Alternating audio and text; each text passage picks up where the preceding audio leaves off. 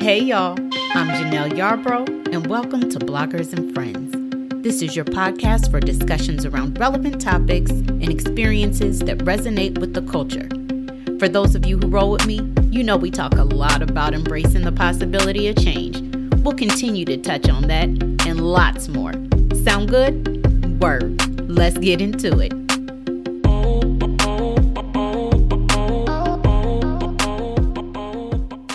Hey, y'all. Thank you for joining me today. I feel like I'm putting on my big girl pants, y'all. I made it to my third episode. Ooh. You would think it was my 20th, but like I tell my staff often, we gonna celebrate the wins, both big and small. I appreciate you for continuing to vibe with me. Again, to all my first-time listeners, make sure you stay tuned in to the end of the episode to hear how you can stay connected.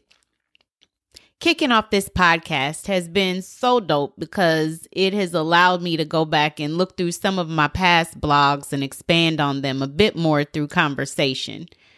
People often ask me what brought me to write about certain things. I am a creative person by nature, and so I do things because I love it and because I have a passion for it. I am inspired by life, my own journey, and the incredible journey of others. That's what brings me to write and talk about the things that I do. So when I started blogging, I had zero expectations. I really just enjoy writing and writing with a bit of humor and sharing my thoughts and experiences with people, hoping to build community and connection. That has remained my goal with this podcast. If one thing that I say or write happens to resonate with one person, man, my heart is full. So when people reach out to me and share how what I've written in my blog or what I've talked about in a podcast has resonated with them, or they felt like what they heard or read was quote unquote right on time, I'm not gonna lie. Y'all, it touches me in a way that I can't even describe in words. It makes my eyes sweat a little bit, y'all. I know. But in the famous words of our queen of neo soul, Miss Erykah Badu, I'm an artist and I'm sensitive about my shit. Okay? That is both in how it's handled and how it's received. And I just honestly love people and feel grateful and sometimes overwhelmed that something I've shared, be it said or written, has been received in the pure way that it was intended. It reminds me of the power of words and the strength of vulnerability. How being deliberate and thoughtful with our words is so important, and why I think a person's ability to be vulnerable is indicative of their ability to be honest. No judgment, y'all. Just saying. Anytime we talk about our journey, it's a vulnerable place. If we're being honest about it, you're learning about how a person came to be who they are. A mentor of mine who I hold near and dear to my heart gifted me with something that literally brought me to tears when I opened it. It was a tiny decorative plate, the type that you would put on a display stand. It wasn't the plate itself that made me emotional. It was the message. It read, "I love the person I've become because I fought to become her." Lord, thinking about it again made my eyes burn a little because this person has been a part of my life, my journey since I was 16 years old. She was one of the first people who truly saw me. She saw through my layers of armor and patiently peeled them away, layer by layer. You may have guessed it. She was a teacher of mine. It was her who ignited my love for writing, and she has remained in my life for about 28 years it's been, I think. The words on this plate were so special because she has watched me through many seasons of bloom and knows my truths, my talents, my artistry, my heart, and along my journey, never let me lose sight of those things. I plan on having some friends on the show at a later date to talk more about how we pour into others as my mentors poured into me. So you'll hear much more about this phenomenal woman later. But today, I just want to talk about the journey. In one of my blog posts, I recall saying, growth isn't a one-night stand. It is an ongoing, loving, committed, gracious, and forgiving relationship that you have with yourself for the rest of your life. The rest of your life. What I meant by that is that we have to set the bar for ourselves. Then we have to grow in the direction of that bar. And if we stumble along the way, then we have to give ourselves grace. If we make mistakes, then we have to forgive ourselves and continue to pursue growth. And we have to be committed to this for our lifetime. It's like your favorite song on repeat, honey. Having the desire to approach each day being better than we were the day before. For me, this required developing a respect for discipline. Honey, saying that word makes me shimmy. Ladies, I can't speak for all of us. All that I can say is aside from amazing conversation and beautiful energy, discipline is hella attractive. Boop, boop. Sidebar, this does not replace a pretty smile and uncreased shoes. This runs congruently with all appreciated characteristics. Boop, boop. I know, I don't have good sense. Forgive me. Okay. Anywho, back on track, girl. I had to begin inventorying my values and consciously constructing my own personal philosophies in order to develop into the person that I saw myself being, giving me the ability to show up in life being who I think I am. I legitimately listed the values that I believe in: empathy, honesty, love, connection. Here I go with this damn list again. Kindness, caring, servant leadership, respect, family, service, equity, clarity, faith, equality, wellness, freedom, y'all, forgiveness, community, curiosity, accountability, integrity, passion, vision, creativity, purpose, humility. The list goes on. I know. I'm forever given a list, right? A lot of people create these lists as they are starting a business in order to create a mission statement. But what is your mission statement? What do you believe in for yourself? What do you stand for? And does your mission align with who you show up being? Does your career reflect this? Does your circle reflect this? Does your spirit reflect this? Does your wellness reflect this? Asking ourselves these questions, or having trusted and loving people around us that ask us these questions, is what keeps us growing and setting the bar higher and higher for ourselves. You've heard that old saying, when you stop growing, you start dying. Well, honey, preach.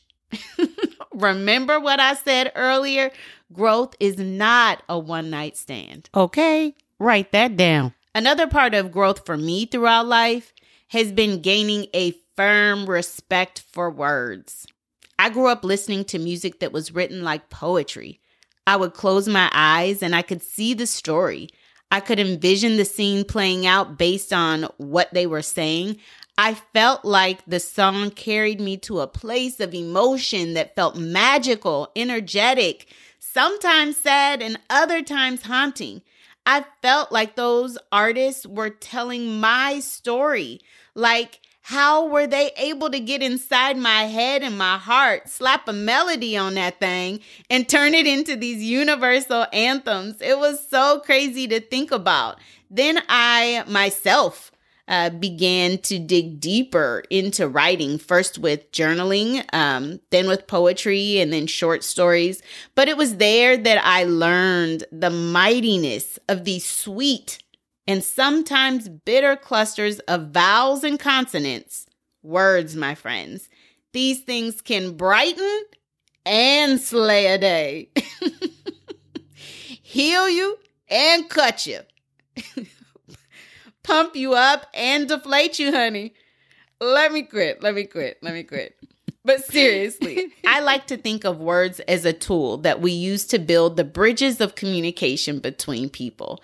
And like any tool, you have to handle it responsibly. And if we care about the outcome of a conversation, if we care about how we are received, then we have to care about and be responsible for the words we speak. I am a student of this, by far perfect, but it's something that I practice, I believe in, and I am continuing to gain, here's this word again, discipline around. It is important to me that others receive me. It's important to me that my thoughts, perspectives, and opinions are valued and considered. And it's important to me that people trust the place from which I speak. When thinking about growing and developing discipline with respect to the words we speak, I think about integrity, but more specifically, self-integrity, keeping your word to yourself, right? Being accountable to the things that we say we want for ourselves. This helps to remove the crutch, the excuses. Let me disclose that these are excuses that I, as a human, am guilty of as well. Let me give you an example. I have been saying that I want to get on a consistent workout schedule. I will not go to the gyms in this corona environment, but I am also very picky about what I like in workouts. Remember, my background is in dance, so I was always working out because it was my job, my craft. I worked out doing what I loved. That made staying in shape easy. Child, listen. Now it's a whole task. A whole task. On the other hand, you have one of my sisters who is a workout queen. You know it's serious when a person has an off day. An off day for their workouts.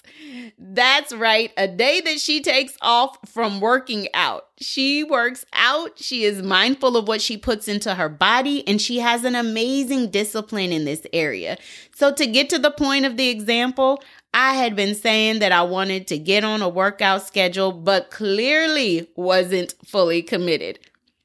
Child, my birthday rolls around and she brings me out some gifts. My sister from Virginia had sent some things.